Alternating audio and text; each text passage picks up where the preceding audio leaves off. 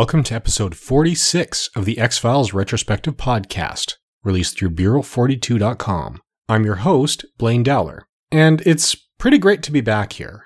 Now, I say back, as far as listeners are concerned, the schedule has been uninterrupted. As far as I'm concerned, I set this aside for a while to focus on another podcast, namely Doctor Who 50 and 50, and then did some other ones before coming back. So there's been 24 months between recording episodes for me. I had a few in the can, so to speak. I worked very far ahead when I first started, to the point that it was virtually impossible to include listener feedback in the episodes just because I was working well out in advance. Well, as these episodes have finally been released and people have had a chance to listen to them, I've been able to get some of that feedback, and you're going to notice some changes in the show. I'm still going to keep fairly light on the plot synopsis, since I highly recommend that people watch this as it comes.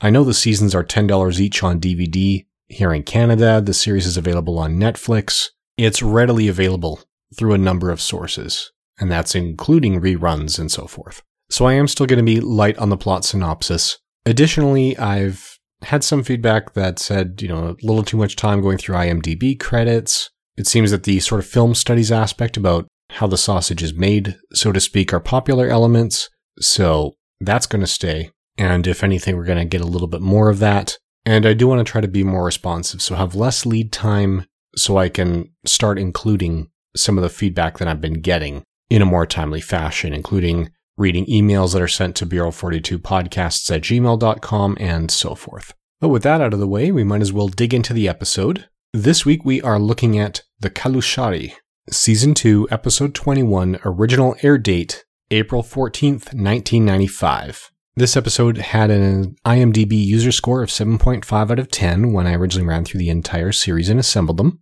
and most of the action takes place in the state of Virginia. So this episode is actually a nice one to come back on when I am going to be emphasizing a little bit of the film studies end, because there's a number of elements to talk about in this.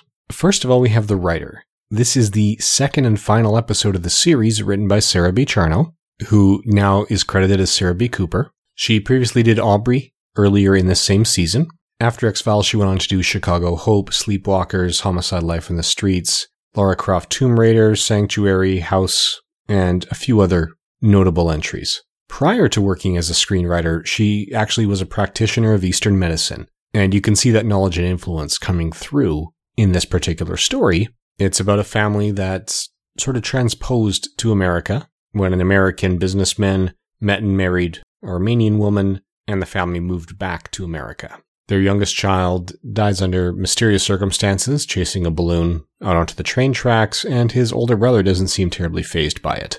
We ultimately learn that the older brother, Charlie, was bonded to the spirit or possessed by the spirit of his stillborn twin brother, and the Kalushari are a group of Romanians who are familiar with this type of possessing and are ultimately the ones who manage to save the child, but not until after a few more people die. The episode was directed by Michael Vijar, or Vihar. I'm not sure how to pronounce Vejar, just in case it's not an English background name. Of his 62 directorial credits, this is his only episode of The X-Files.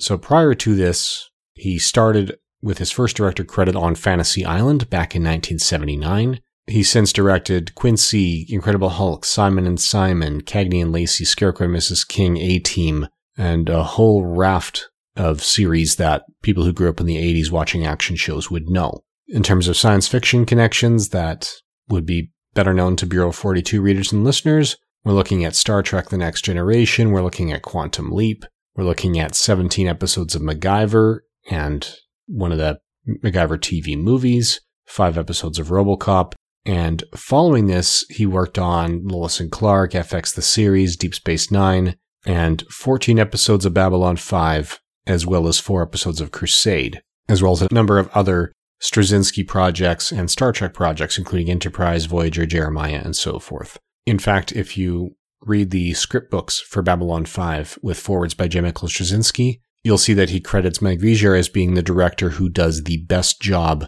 of extracting exactly what he wants and knowing exactly how to take at least Straczynski's scripts and put them on screen the way Straczynski envisioned them. The cast includes Helene Clarkson as Maggie Holvey, the mother of both of the children, the toddler who passes away and the older boy Charlie. This is one of 9 acting credits that she has ranging from 1993 to the year 2000, and probably the next most notable show that she was a part of was Earth Final Conflict. Now, we've seen Joel Palmer as the possessed boy Charlie Holvey before. He previously appeared as Kevin Morris in Conduit, and would later go on to appear in Outer Limits, Poltergeist: The Legacy, and a number of other series. As of 2005, he was still acting. He may still be acting now, but his credits are not appearing on the IMDb. Now, the boy's grandmother Golda, who brought in the Kalushari and was performing various acts of protection, has a lot of acting credits to her name, dating back to 1950. Now, we've got Alfred Hitchcock Presents in here. We've got McCloud in here, Mannix, Macmillan and Wife. There's a large list of shows that she did prior to this, including Earth 2 and Murder, She Wrote shortly before it, Pretender, Star Trek Deep Space Nine, Friends, CSI, and a few other shows shortly thereafter. Now, one of the most recognizable faces in here, even if he's not a recognizable name, is K.E. Cooter. He plays the lead Kalusari who's there to protect the boy. His acting credits go back to 1951, but he was a regular on Green Acres. He appeared in Kung Fu. He appeared in the original V, in the new Leave It to Beaver, Next Generation, Matlock, Seinfeld as the older priest. He was the voice of Eagle the Living Planet in the 1995 Fantastic Four TV series, but he's probably best known for The Last Starfighter, Warlock, and Guys and Dolls. Now, in terms of X-Files regulars, we do have a couple of the cast members I want to mention. Bill Dow is back. He originally appeared as a father in Jersey Devil. Now he plays Chuck Burke, who would be referred to as Charles Burks in later episodes. This is his second appearance on the X-Files. The first is this character. This character appears 6 times, and the actor actually plays 3 different characters. So when we see him next, it'll be as a new character, and then Charles Burks from then on. And Dr. Burks is known for doing a lot of image processing. We'll talk about his later credits after we discuss his last appearance. And the last of the on-screen actors I'm going to mention here is Christine Willis. This is her second of 3 appearances as Agent Karen E. Kosseff, who appears to be something of a social worker. She'd appeared previously in Irresistible and will appear again in Elegy. Prior to this, she was in Outer Limits. She will appear again in Honey, I Shrunk the Kids, Dead Like Me, and Reaper, with Dead Like Me and Reaper possibly being her best-known roles to Bureau 42 readers. So that's the cast and crew. At least the cast, is very respectable. Now, I want to point out a few members of the crew who really stand out here. This is an episode that really should have worked. We've got credentials for the writer, we've got credentials for the director, we've got a strong cast. Everything looked like it was going great until they got into the editing room and the dailies were coming in, and it just didn't seem to be working the way they wanted it to work. So this is one where Chris Carter took a very heavy hand in the post-production process. Now, post-production is the term used to reference the things that are done after you've finished filming. So with X-Files schedules and with the location shooting they were doing, they rarely had the opportunity to go back and reshoot footage. So once you're done shooting, if it doesn't work, the only chance you have is to work with what you've got. And this team actually did that quite well. There's a few changes that were made that really helped beef it up and help make it realistic. And a couple I want to point out. We've got cinematography, we've got editing, and we've got sound design. Now, the cinematography and editing kind of go hand in hand here. In the teaser, when Teddy is being lured out onto the railroad tracks and is hit by the train, it cuts around. So we see Mom's reaction, we see Dad's reaction, we see the reactions of random strangers, and we see the reaction of Charlie, who is just standing stock still, unmoving. He's watching it, but there's no apparent emotional reaction. And as we're cutting back and forth, we see a close-up of Charlie. Now, in the days when things were shot on film and not digitally, you could actually see the grain. So there's a certain amount of resolution in the film, and there's almost a texture to it, depending on what film stock is used. Now, in the case of this close-up, the grain changes. It becomes grainier. There's a little more blurring, a little more texture, or at least the features of the texture appear larger. And that's a sign that when this was shot, they didn't actually shoot a close-up. Now, whether they wanted to, but the location shooting didn't allow it, so they decided to do it in post-production, or whether the need for that only arose or became clear in post-production, I don't know. But the increased grain is a result of taking a smaller portion of the image than was originally recorded and expanding it and zooming in on it to fill the screen. So that's how they were able to create a close-up of Charlie when they actually hadn't filmed it. Later at the break between Acts 2 and 3, there's other in-camera tricks with the cinematography. When Mulder and Charlie exchange a look, they're both shown to blur a little bit as they're moving. Not much, just enough to give a bit of an unearthly feel, which is again something added in post-production to heighten that tension and to give that feeling of unreality and fantasy.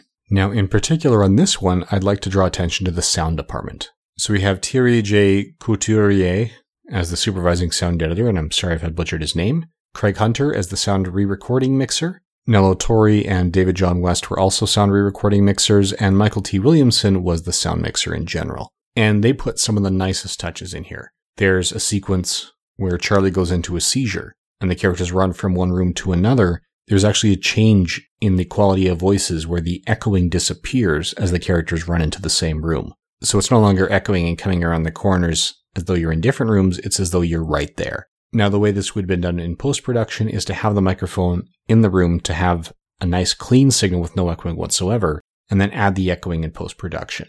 So that's something that's done by making a conscious choice on the part of the sound designers to make it sound that way. A lot of shows will miss that detail, and we don't necessarily pick up on it as viewers, but something wouldn't sit right. We couldn't necessarily put our finger on why it doesn't sit right, but generally just we feel a little more detached from the show if we don't have that element of realism. We also have the sequence at the end when they're finally performing the exorcism or the separation ritual. Just before they paint the swastika protective symbol on Charlie's chest, we see Charlie sort of squirming and running back and forth. Now, when Joel Palmer's playing this, he is trying to squirm and turn and move around things. And as it turns out, Joel has a fairly long neck. There's one moment in particular where his neck really stretches and stands out and his head twisted at an angle. And this is where the sound design really comes in. One of the most unnerving points in this episode is when his head twists and we hear a very audible crack, almost as though his neck is breaking and it's an inhuman level of neck bending. Turns out that's just the way Joel Palmer played it. You can find the original script online without too much difficulty, and that neck crack is not there. That's something that was inserted in the editing room when they realized what it can do. So a lot of these elements that really engage the viewer and help this episode stand out were actually inserted after filming was done. And that was done in, as I said, post-production. So overall, it's an entertaining episode. It's not one that seems to have a lot of lasting implications, although they left the door open for that when the lead Calasari tells Mulder he needs to be careful since this great evil has now seen him and will recognize him. But it's going to be some time, if ever, before we get any connection to that or reference to that. So that about wraps up everything I have to say about the Calasari. Join us again in 2 weeks when we discuss F. Immaculata. In the meantime, please rate the show on iTunes or on Stitcher. You are welcome and encouraged to submit feedback to Bureau42podcasts@gmail.com. Keep listening in the next few weeks as we announce other changes to the show and its format, some of which I'm really looking forward to. And thank you for listening. Intro and outro music is Outside Poolside by Laswell, created under the Creative Commons license. All other content copyright 2015, Bureau 42. Please feel free to send any comments or feedback to Bureau42podcasts@gmail.com or leave us a review on iTunes or Stitcher. Thank you for listening.